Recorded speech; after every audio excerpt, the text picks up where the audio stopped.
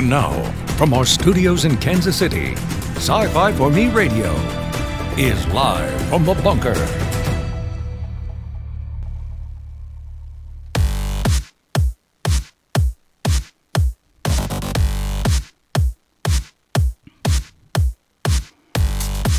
Hello, everyone, and welcome. We are live from the bunker deep beneath World Headquarters here in Kansas City, where it has been raining, and it sounds like we're expecting snow. I'm going to call it a glitch in the Matrix, because we're not supposed to get snow this late. Shout out to everybody who is listening to this program as a podcast. We're in a number of different players. We got listeners in Canada, New Zealand, Japan, Romania, Germany. So happy to have all of you with us. And we do invite you to check out the show when it airs live. And we are live to YouTube, Facebook, and Odyssey right now. Speaking of Facebook, I tried to post something this morning. I'm not gonna get into what it was, but Facebook didn't like it.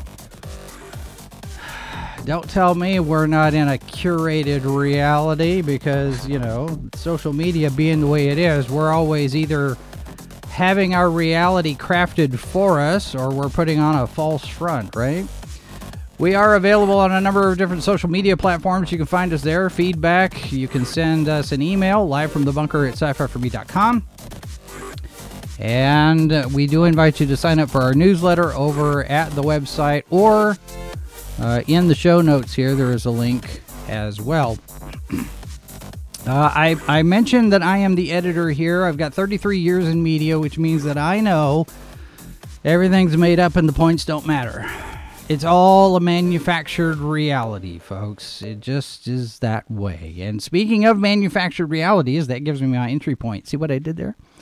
Gives me my entry point into today's topic. We are talking about the new anthology, Mixed Realities, which is a collection of short stories and novellas, stories that will make you question the universe. And the premise begins with us living in a simulation, a computer simulation. Naomi Augustine is the author. She joins us this afternoon. Hello. How are you?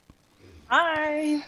Thanks for having me. Sure, thanks for being here. So let me start, if you would, give me the Reader's Digest version of the book blurb, so we have a common frame of reference here for our starting point. Awesome. Yeah, I can do that. So the book is a collection of stories that poke at the squishy parts of the universe, as I like to call it. It kind of talks about various concepts in physics, technology, philosophy. I set the entire premise inside of a giant computer simulation that contained many versions of our world. They're all real, or are they?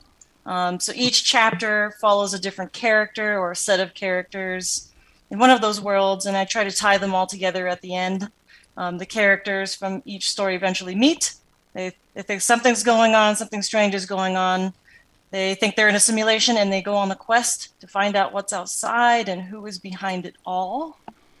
So it is I like that you said anthology, because it's actually a collection of novellas, and I can explain myself and why I picked that format. Sure.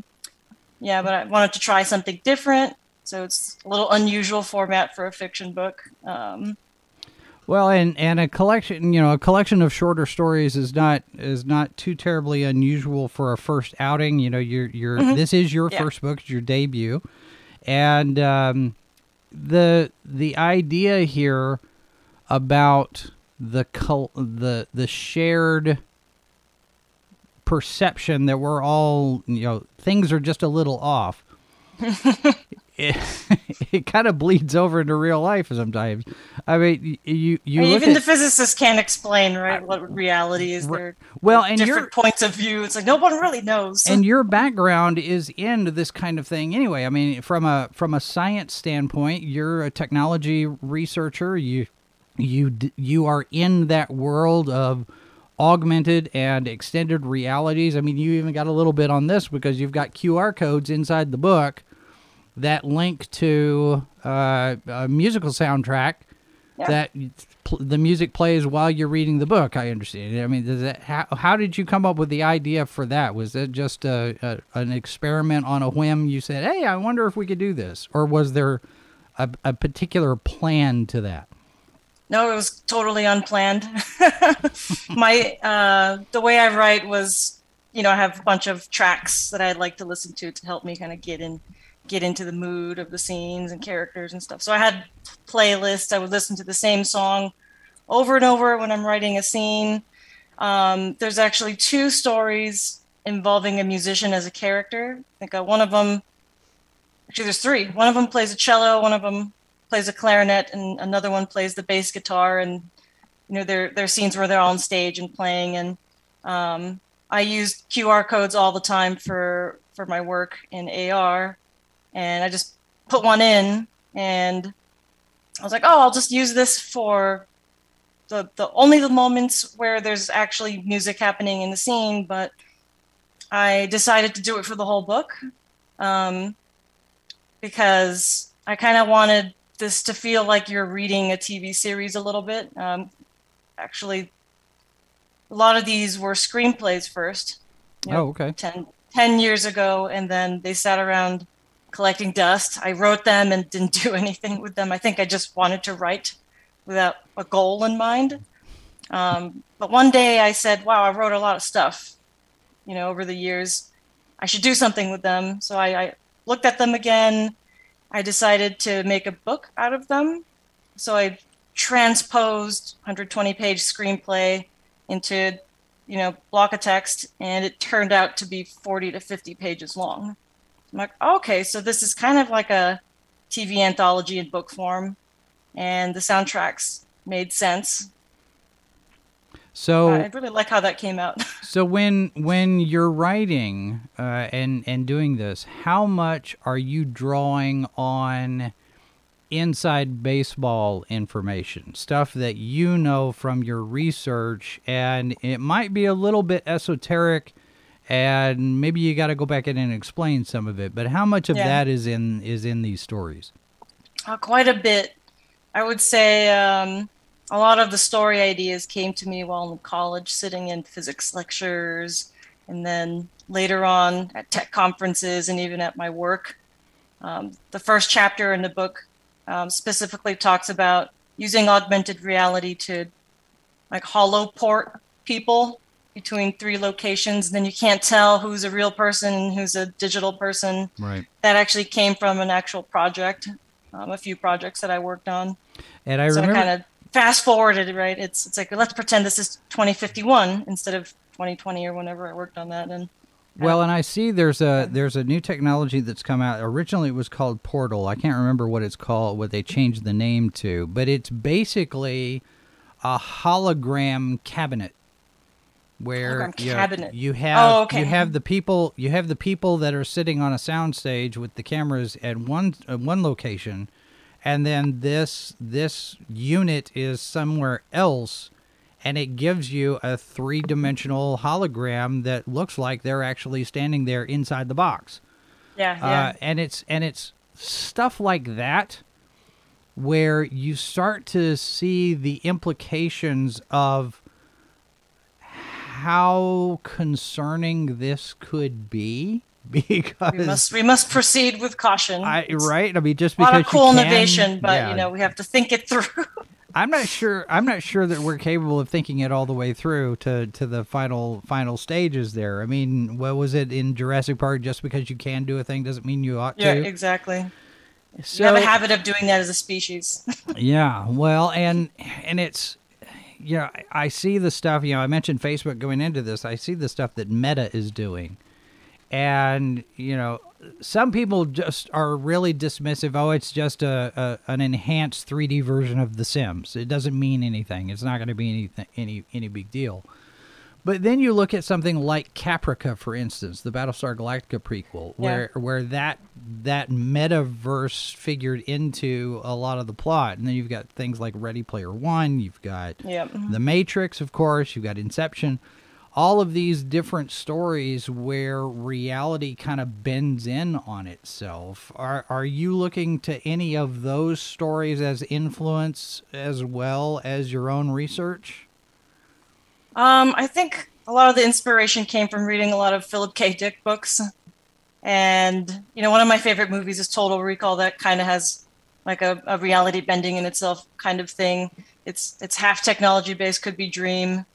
So those types of things I drew inspiration from. Definitely love The Matrix, of course. What do you think? The whole simulation thing I added to my book was kind of done at the very end, because I had written the 7 novellas. They were loosely related, but I needed this wrapper story, right? Like a creative container. So I chose that container. Okay, let's put them in a simulation. It's kind of like you're playing an MMO RPG, and you have these different servers with players on them. They're not talking to each other. They're all kind of existing parallel inside this giant server. Now, how much research did you do into the simulation hypothesis to begin with? Like the original thing from Nick Bostrom, was that something you looked up extensively and here's all of the information, or it's just we're tapping into the zeitgeist where that's is almost a meme? We're living in the simulation and it's not really a thing.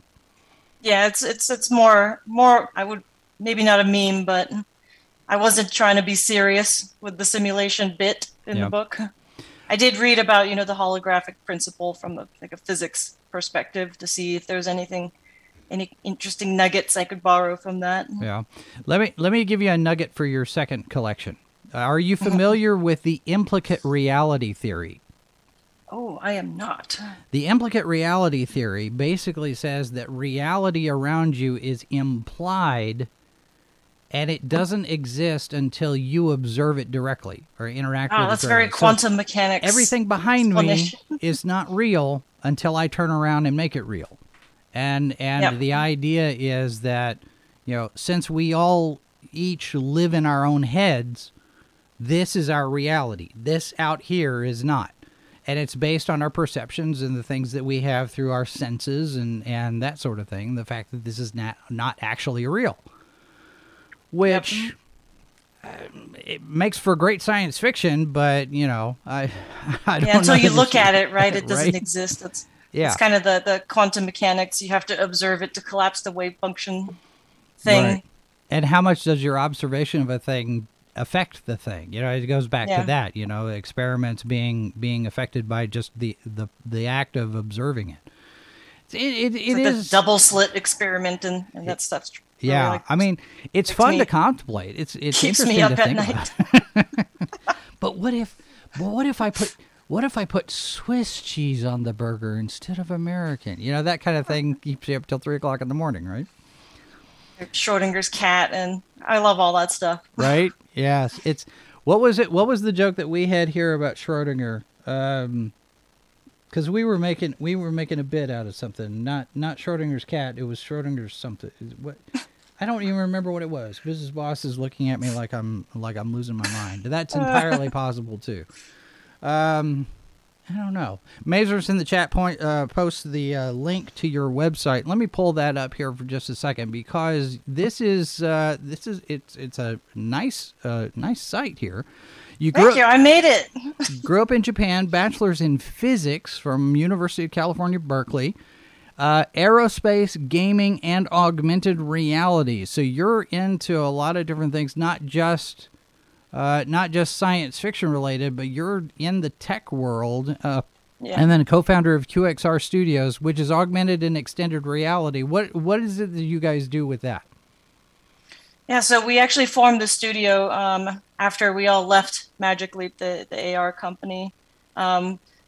We wanted to do something. We wanted to use AR to tell stories. I guess we're looking for different formats. It's kind of related to the book format that I tried, but like immersive theater, transmedia storytelling. Like you start with something physical, you end up on the website, you go out into the physical world. What else? We're not doing so much VR stuff. It's more AR and fusing that with with different kinds of storytelling. So we write screenplays, we make webcomics, we write novels. Now we the augmented reality design stuff, and stuff. Yeah, the augmented reality stuff. That's stuff that's on the mobile phone. So you're somewhere, you can hold up the phone and there's something on the screen that's not really out there, but it's internal, right? Is it? Yeah. Have you progressed in the research to do anything with things like Google Glass or AR goggles or anything like that? Is that the next step? So we actually did that at Magic Leap. I joined them in 2015. We were really a young company at that point. I think we had 200 people, but we were building, the headset, the goggles, the AR goggles, and you just put the thing on and then you see holograms that are intelligent. They know where your furniture is. They know where the floor is. You can get something to follow, like your eyeballs. You can control holograms using your voice or your hands. So we did that at Magic Leap for about 6 to 7 years. I would say it's coming along. The hardware is maturing. It's not ready for prime time in the sense that, you're not going to really see people walking around outside wearing them and have it replace phones quite yet. But I've seen it evolve and accelerate pretty rapidly. The idea of technology becoming that, I'll be charitable and say integrated. Some people would say invasive. There was a story here not too long ago, and I want to say it was, I can't even remember who it was. It might have been it was related to advertising, but basically it was a way to track your eyeballs on what you saw and what you looked at and what you paid attention to. And I looked at this and I thought, oh no thanks. No thanks. But it's that kind of thing. I mean, there are concerns, are there not, for this kind of technology to be misused, shall we say? The idea we need a lot of privacy designed into this thing, because we had eye tracking in there initially in hopes that you can just look at something and move an object, but there's so much other stuff. It's a loaded piece of a feature, right? Right. Well, and you got to wonder when you have people like Steve Jobs who don't allow their kids to have the internet or the mobile devices or anything like that. Is that true? We hear all of these stories about the iGen, the generation that's just so wired into everything, and it does have an effect on mental development, socialization skills, and all these other things. And I have to wonder, all of this technology, especially the theoretical stuff, I look there and I question whether or not we actually should be doing it, because right. The older I get, I'm a big fan of Star Trek, have been all my life. And for the longest time, I thought, it would be really cool to live in that world, in that kind of a place. But the older I get and the more I really stop and think about the implications of some of these things, I think, maybe not so much. I think we're leaning more toward Blade Runner than Star Trek at this point. I can see that. I can see that. I totally get what you mean. I've worked in tech for so long, but recently I feel like I need tech breaks. Right. After a long day of working on the computer, prototyping, just being in tech all day. Like I need to take a week off and just go into the forest with a book. Right. But how do you... more and more so, I feel like I need more and more breaks. Yeah, but how do you know that forest is real, Naomi? But the idea, and I've seen a lot of people talking about this now. I need to take a break from social. I'm going to be gone for a week. I'm going to disconnect. I'm going to get out of here. Yeah. And for your sanity. It really does feel like people are starting to wake up to the mental health implications of just being so immersed in social media and YouTube and the web, and maybe it's not such a good idea that we have a 24/7 connection into everything. You know, walking around with our mobile devices and our iPads, and we've got the PC towers and everything. Yeah. We're on the web all the time. It's kind of a scary thing to contemplate. I know. I always have to kind of do self checks. Like, or how long have I been staring at the screen? Oh no, I've been on my phone for an hour. No scrolling. Turn it off. And you have those little apps that kind of ding you and do those things. Yeah. Like little digital virtual reality managers are already a thing, I guess, for some people. So we got a question. Yeah, and this is just talking about flat screens still, right? It's still just computer laptops, mobile phones. Just what's it going to be like when it's all 3D and all around you all the time? It's exponentially more complicated. We got a question in the chat from Mazers. In the subject of multiple and alternate realities as applied to fiction, do you feel there's a genre or a type that doesn't get explored enough, or something you'd like to see explored more in terms of the kinds of multiple reality, alternate reality types of stories that are out there already, I guess? Yeah, it's kind of turned into its own subgenre. Mm-hmm. I noticed when I was trying to pick, from a drop-down menu of where does my book fall in the subcategory of science fiction. There was actually one for alternate realities or parallel worlds or something like that. Is this a subgenre that you want to stay in for a while, or is that it just we're one and done and you want to do something else now? I think I'll switch to something else. I have book 2 in the works, but it has nothing to do with alternate realities or parallel worlds or really reality bending so much. Is there a particular type of story you've really got a burn to tell that maybe you aren't quite ready to do it yet, or you're just getting started on it, or? Yeah, so one of the stories I converted from screenplay into novella spans like centuries after centuries, really long time. It's titled The Flight of the Almost Immortals. So these people live a very long time. I thought about making that its own full-length novel by itself. So the world has room to breathe and characters can, have more time. But in the end, I decided to put it in, and it's a 40-50 pager. I still kind of want to explore that world. I did 5 or 6 years of world building on that thing, and I would not want to just walk away from it. So I might turn that into a whole story. It's one of those things where you do so much work on something, and it becomes this thing. I've got to finish it, or it's going to kill me. But I will finish this. I can totally understand spending a lot of time on something. You just definitely want to see it all the way to the end, whether it's going to pay off or not. You're just like, I've got to finish this. I'm so invested in this now.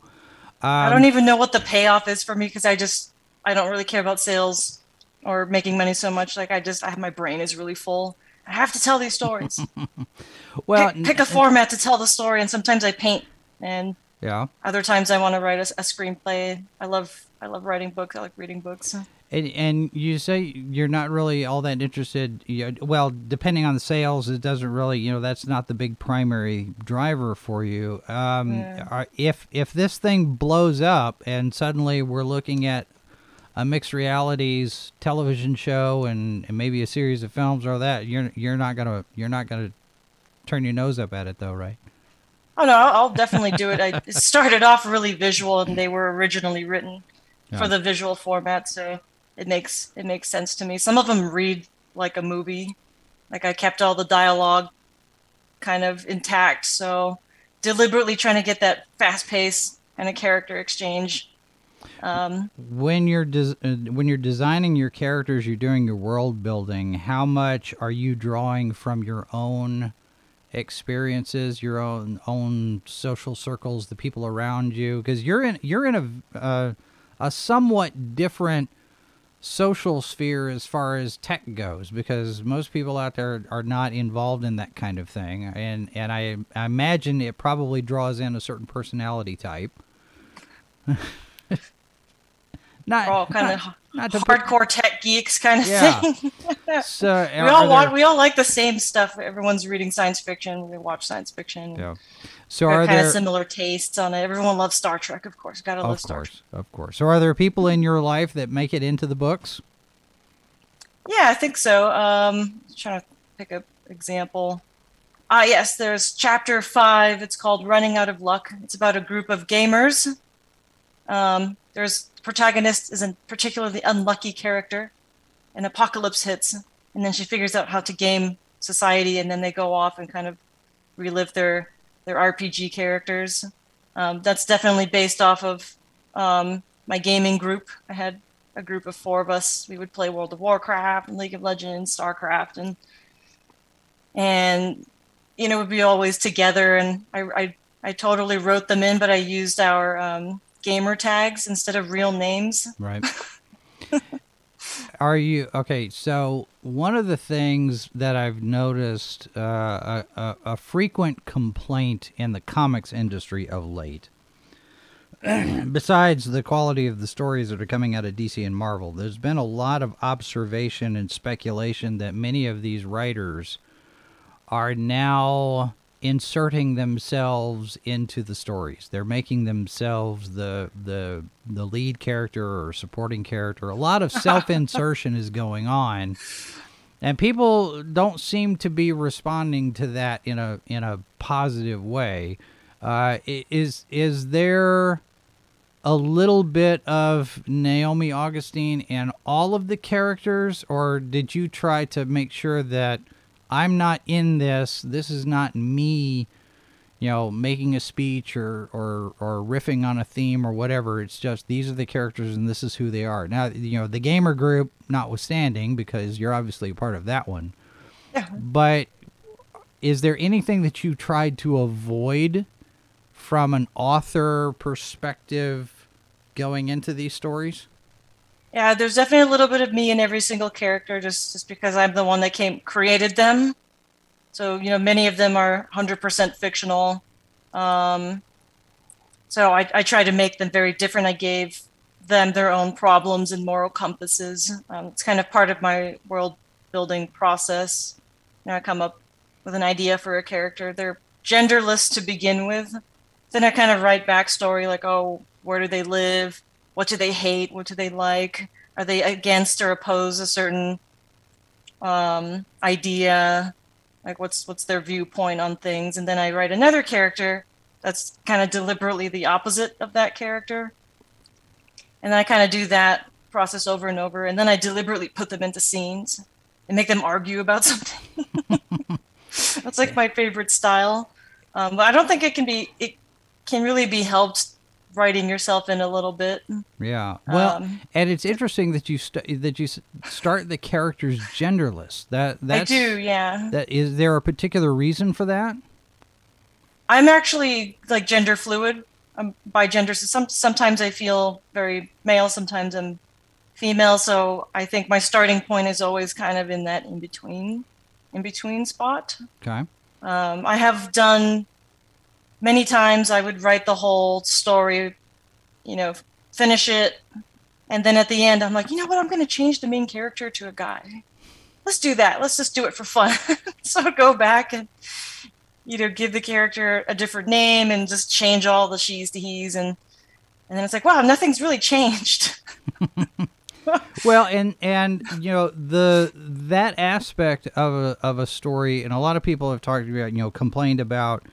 I say complained, made the observation that a lot of modern day authors, new authors especially, are getting to the point where their story is compromised by some kind of message or agenda or anything like that. We have to have the strong female character or whatever. And your approach would seem to be anathema to that. It's almost the complete opposite. It reminds me of the character of Ellen Ripley, because Ripley was originally written as a male character, and then they brought Sigourney Weaver in and flipped the gender of the character, but didn't really change anything in the character. And the character really works because the character was written to be this character that does this thing in this story. It's not driven by gender. Yeah. And a lot of people are seeing, for example, the battle over the Hugos and this idea that, your message, your agenda, your lecture, your speech, your preaching should be right there front and center in front of everybody. Let's hit you with a 2x4 in front of, in your head. Message, message, message, as opposed to telling a good story that's something that entertains. And your approach sounds like it's more of the latter. Where it's not about the gender of the character, it's about what the character does and what the character is about, which is refreshing. Oh, thanks. Yeah, I'm a very concept-driven person. The reason why I wanted to write is because, like a weird physics theory intrigued me in school. It's like, I want to write something about quantum mechanics. So I start there, and then I start building the layers of the onion around. Okay, what's the world like? All right, what are the characters? What's their problem? Like, I always like to start with the character has a problem. They're working through some stuff, and then build the plot that way. I've got into arguments, with other writers. It's like, you're doing it backwards. You're starting with a concept. I'm like, yeah, I really want to write about like some weird math thing like gradient descent. My husband's like, what is that? It's topology. I want to write about topology. It's like, that's not how you do storytelling. Yeah. Well, well, it is for me. You talk about, the characters have things that they want, that things they need. And I look at it when I'm writing something, one of the things that I'd come up with is, not necessarily looking at it in terms of good guys and bad guys, protagonists, antagonists, but you have each character in the story, each character in the scene wants something. Yeah. And whether that want is something beneficial to society or beneficial to me or it's beneficial to somebody else, or the motivations of whatever they want can be, heroic or villainous or whatever.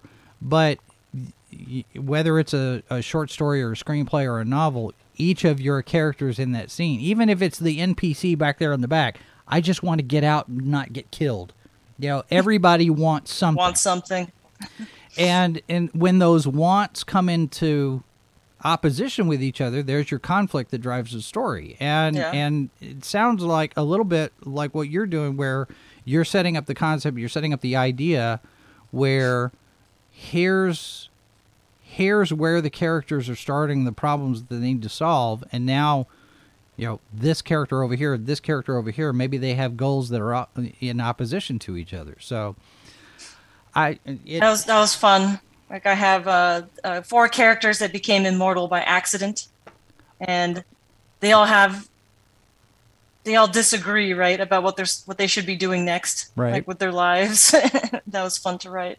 So if you suddenly found yourself to be immortal, would your goals change? No, but I would slow down a little bit, maybe. All right. I have to write 10 novels in 5 years. Okay, maybe I can stress that out a little bit. Take a break every now and again. Yeah. All right. Speaking of which, we are going to take a break here at the half hour and let Google Ads do their thing. When we get back, we're going to talk a little bit more about augmented reality of things. Because I've got a particular question to ask. We will do that right after this. Don't go anywhere. We're not puny gods, just puny podcasters. This is Sci-Fi for Me Radio. We found out the president of Wizards of the Coast just got promoted and is now going to be running Hasbro. And here, this whole time, we were sitting there thinking that they were getting ready to sell Wizards of the Coast. And they might. Maybe we want to keep him. All of the rest of you go away. The H2O Podcast, Monday night at 8, only on Sci-Fi for Me TV. Good Morning Multiverse, Saturday morning at 11, 10 Central, only on Sci-Fi for Me TV.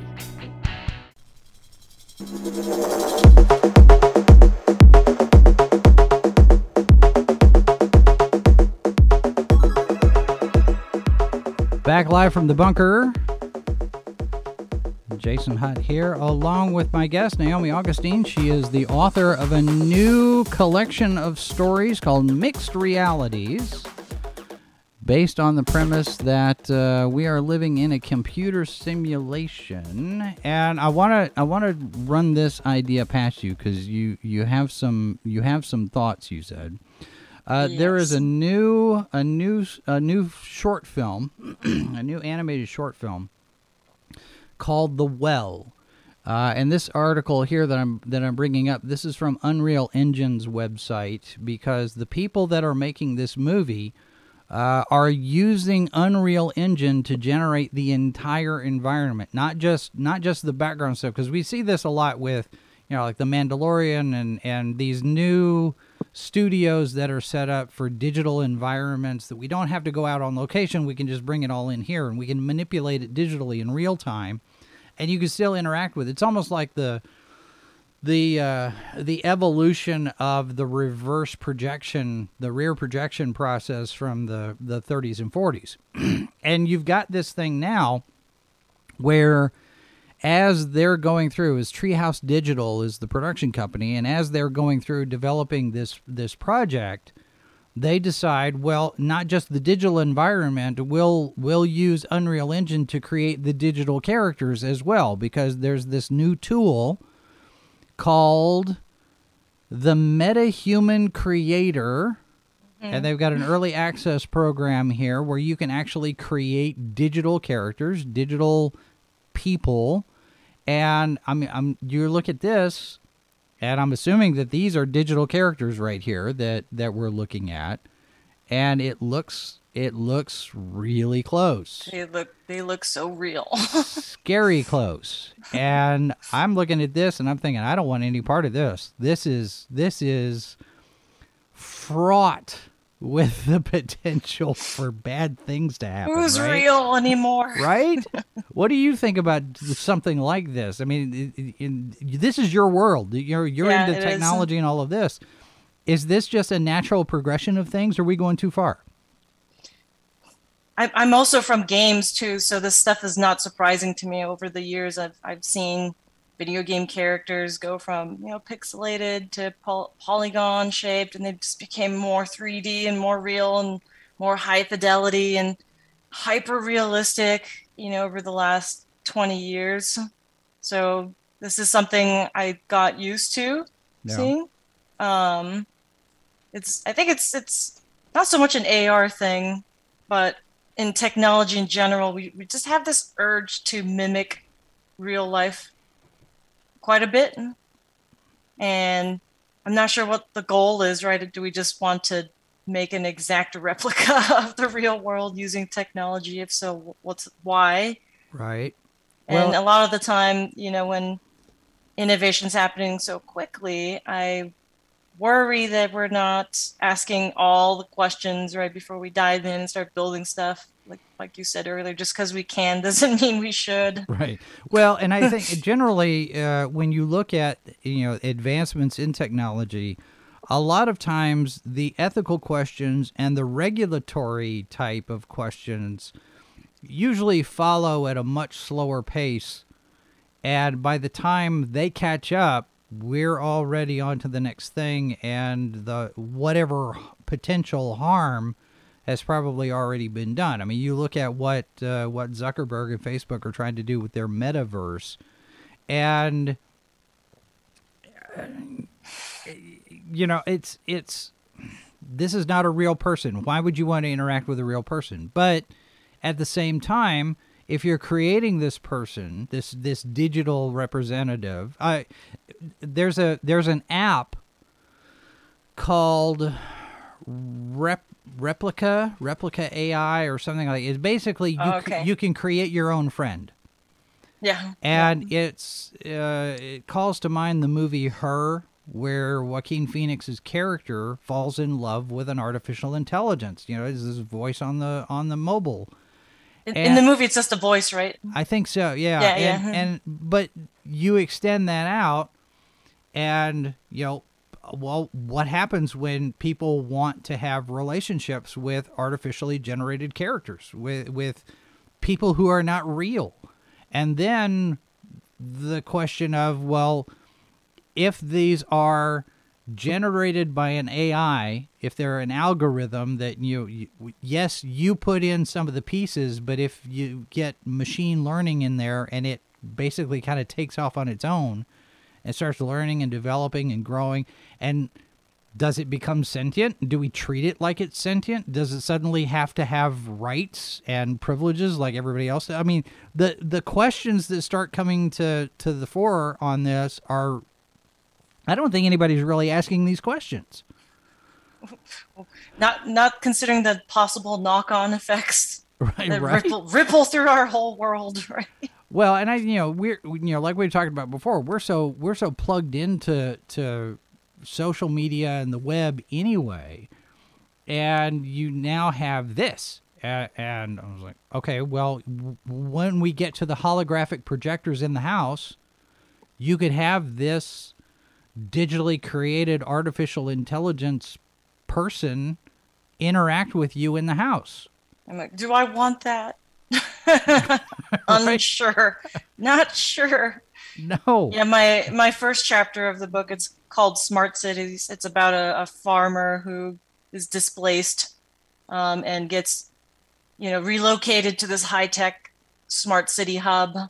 And, he experienced this tech shock. And the first person he meets is a digital host person. He's completely artificial, and he gets the character, acquainted with the new environment. He sees a bunch of people walking around, right? But the kind of surprise is that 2/3 of them are projected from another city, 2 other cities outside. And so there's this like 3-way cross projection thing happening. So he's accidentally passing through some people, but then he will bump into a person for reals. Yeah. So I'm kind of, it's part cautionary tale and also supposed to be a little bit optimistic, in a sense that the point of the story was for humans and AIs to kind of work together and solve world problems and things like that. But I do layer in some think about this for a second. Do you really want it? There's actually dialogue. It's like, why would you do that? Well, we thought the humans might like it. It's like, are you sure? This sounds horrible. there's a Bruce Willis movie called Surrogates. Mm-hmm. I don't know if you're familiar with. Basically, Yes, I've it's, seen it. We're walking around inside robots. We're plugged into the couch at home. Yeah. And instead of diving into a simulation, the robot comes to life and is interacting with people out in the real world, because we don't want to interact with people ourselves. I don't want to have anything to do with people. And the older I get, the more I'm like that. But I don't want to wear a robot suit or get into AR or VR or Meta or whatever. I want the cabin in the woods so I can get away from people. It's like there's too much. I feel you. It just feels like we're getting so out of control with this. And the debates about Section 230 of the Federal Communications Act, those, we've blown past that concern. Where yes, Congress needs to have something done to address that kind of thing, but we're way past that point where we have to work. We've got other things that are threatening or have the potential to threaten. Yeah, it's like we're stacking problems on top of each other. Right. Adding new ones before we solve the old ones. Yeah, we're setting up our own cascade failure loop, right? Yeah. At what point, though, does it become a concern enough that you think people might take a step back and sit there and go, okay, hang on, let's tap the brakes for a second? Do you ever see a moment like that coming where enough people would say, let's pause? Or I've never seen that in the history of humanity. Say, Right. hang on a second, maybe we should pause. No, we like to just run straight at things. Yeah.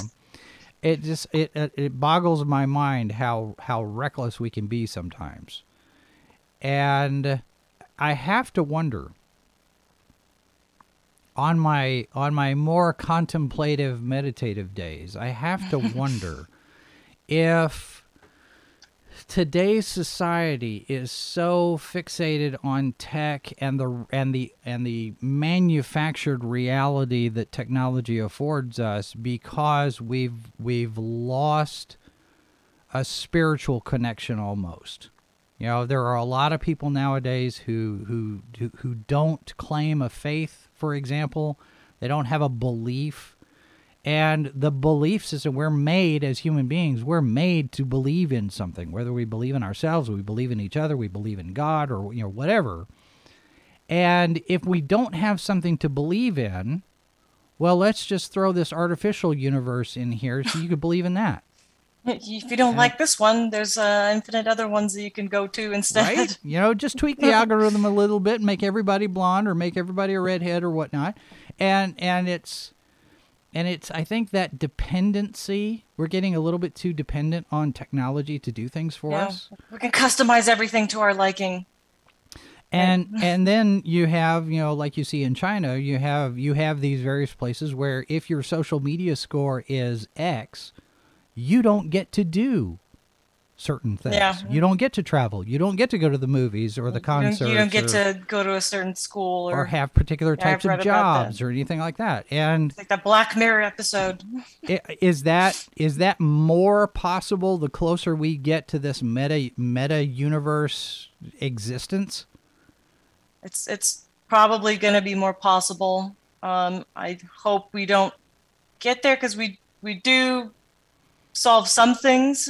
I'm hoping that's something that we won't allow to spin out of control too much. I mean, you saw what happened in Canada. I hate social media. Yeah. Well, I mean, you look at what happened in Canada with the trucker convoy and stuff, and there were certain actions taken where bank accounts got frozen. You can't access your money. And it's all digital currency anyway. I mean, nobody's got cash anymore. We're trying to, there's this push to go to a cashless society where everything's a digital thing, and you've got a card and you got a chip, and whether or not you're in the metaverse or in reality, let me go to the ATM and I want to pull out $50. Oh, sorry, you need to delete this tweet first before we let you have your money.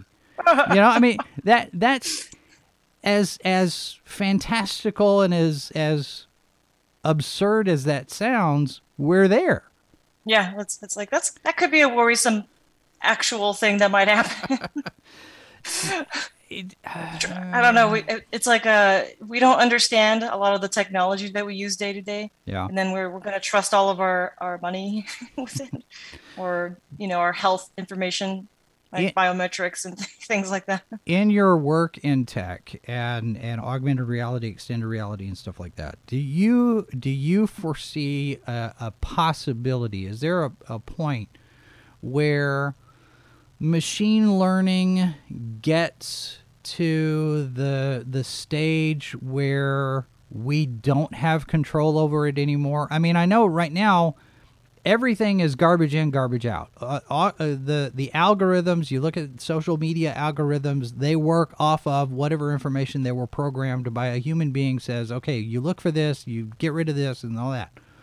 And we've seen how all of that gets abused with copyright strikes and false flagging and brigading and review bombs and that sort of thing. Is there a potential for the machine learning to get so far beyond what we initially programmed that it becomes not necessarily sentient, but it starts to think for itself and make decisions on its own that may not necessarily benefit us? Would you be surprised if I told you that we can't explain some of the behaviors we see in deep learning? I would not be surprised at all. Yeah, I took a deep learning class last year or 2 years ago, and we were training models and looking at different graphs, right? It shows you graphs of how quickly the thing is learning to get to the right answer. But then you see these like weird spikes, or like a unexplainable divergency in the data set. And they're like, oh, that just happens sometimes. We can't really explain it. It's like a chaos theory thing maybe. But I'm like, okay, we're seeing these little fluctuations that no one can explain. at these tiny scales, like in our like 10 lines of code. It's like, what happens when you scale this thing up, right? And you design a whole system, like automated transit system or something like that. You get Skynet. You get like right? amplifications of those little discrepancies. I don't know. Yeah, I have questions. It keeps me up at night. It sounds like there are a lot of things that keep you up at night. You should write these things down on a notepad. And I do. Maybe... I try to empty my brain every night before I go to bed, so I don't. I mean, I usually turn into weird stories, and then I can write more books. That's what you do, right? You take advantage of that. Active imaginations or such, but sometimes it can make us a little paranoid. I mean, I made the joke. I have made the joke several times that at some point Google is going to buy Facebook, and when Google starts reading our Facebook posts the way they read our emails, then that's the day Skynet is born, and they decide that humans are not worth the trouble. Right? It's like this crazy feedback loop between exactly. two. It was like it's like the two robots that were talking to each other. We're going to radicalize you, and then we're going to decide that you don't need to be around anymore. It's when social media starts talking to search engines. Right. Well, I mean, nope. I'm going to nope out of that one. I would love to disconnect completely from all of the different platforms and the digital spaces and whatnot. But that is a reality. As a business owner, you have to be on social media platforms in order to promote your work and promote your product. I mean, you're doing the web stuff in order to promote your book, and you're using the web through the QR codes to feed out the music soundtrack. Love-hate relationship with technology. Yeah, it's one of those things like, well, it's kind of a necessary evil, but it is evil. We're going to acknowledge that. I don't know. It's definitely something that I don't think there are going to be any easy answers for. That's for sure. No, it isn't. I wrestle with it. So I decided to just do something small for this book, because my other life, my non-writing life, we're making full-blown AR story apps and things like that, but I'm like, I'm just gonna do just to scan the code and you hear music for now. Now, do you have any speaking engagements coming up? Are you going to be making any public appearances anytime soon that we want to tell people about? I just finished one, unfortunately. I did one last week for an augmented conference. I think I have another one in June, maybe. I might take a break because I've done a few talks over the last few months. Well, and now that you're a science fiction writer, you have the Comic-Con circuit that you're going to have to start getting involved in, right? Because now you have to start doing panels on augmented reality and virtual reality and the implications in science fiction of the kind of stories you can tell and whatnot, right? Do some book I suppose signings. I must speak. I like to write. I don't like to talk so much, but another necessary evil. Now, is there a blog? is there a blog on your website or someplace else where you write about this kind of thing? I've actually been seriously thinking about doing that, just because I think I've realized that I've become kind of veteran in this space, and I got in early, and I should probably write about my perspective on there, and not just wait for talks to do that. Right. I end up writing fiction, though. I always just want to write fiction. Well, sometimes fiction is a good way for us to examine a question without getting really too deeply personal with it. I mean, you look at something like 1984, for example, or Fahrenheit 451, or The Wizard of Oz, even. I mean, everything has its roots in reality, but let's tell the story as an allegory. So, I mean, Star Trek has done it for, since the 60s. So it's not an unusual thing to be using science fiction to kind of point a mirror back at us and saying, is this really where we want to be right now? I think you're going to like my second book idea. It's like I had the idea while being in lockdown. I lost my job. The world was crazy, uncertain, anxious, and it's like, what, I want to create a story world in the near future where everything's over-engineered in society, complicated, events happen quickly, people are getting computer implants to increase the speed of their thought. Oh, man. And I wanted to make the protagonist this therapist, and each chapter she meets a different patient, and then we read about the arc of each patient. Some patients are human, some are AI, some are hybrids, and then the therapist treats them, and there's like a possible world-ending event happening in 1 year, like in the backdrop, to make everyone like super anxious. And so, is there are you prepared? Are you prepared for the collapse of civilization as we know it? Then, do you have enough toilet paper and paper towels and? Oh, yeah, I got a bug out bag ready. I have a truck, so my husband and I can grab our bug out bags, get some food, and go. We have a plan in a little notebook what to do when things collapse. Yeah. If zombies hit, scenario 1. If zombies come, here's the plans. Scenario 2. Yeah, make sure you've got your rally point and all of that, right? Yeah, rally point. If we are in different locations when the event happens, where do we want to meet? Yeah. Well, hopefully it doesn't come to that. And we can stave off the AI and keep them from trying to kill us, right? Yeah, AI are our friends. All right. Naomi Augustine is the author of the book Mixed Realities. When does this come out? Is this actually out now? Or it's out. Yeah, it's out. Okay. All right. And I will do my best to get a review very soon, as opposed to sometime soon, and we'll get that out. And in the meantime, you can check out the website. Do we want to play the trailer here? Let me see. Let me try to do this. I want to make sure that I've got music is important. So I made the trailer based using the music. Okay, I'm going to full screen this. We will head out with the trailer here. Here we go.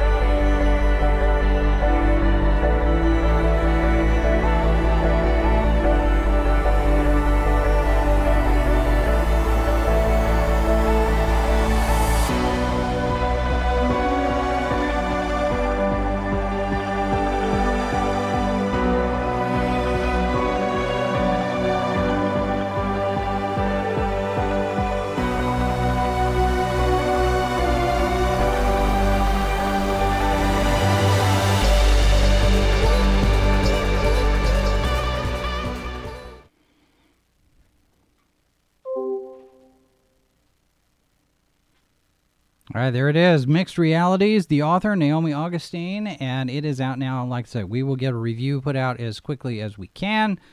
And in the meantime, we will wear a number of other hats around here. I've got plenty of things to keep me busy. Stone Martin Weasels notwithstanding, we're gonna make sure we beat those back.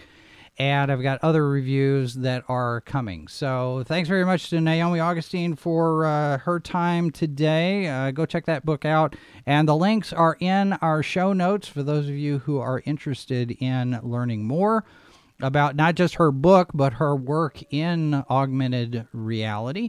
And the other augmented reality, social media reality, you can find us on a number of different platforms. And I do encourage you to connect with us over on Odyssey.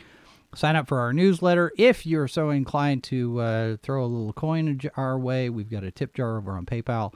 And we've got a Subscribestar account. And we're looking at the possibility of memberships.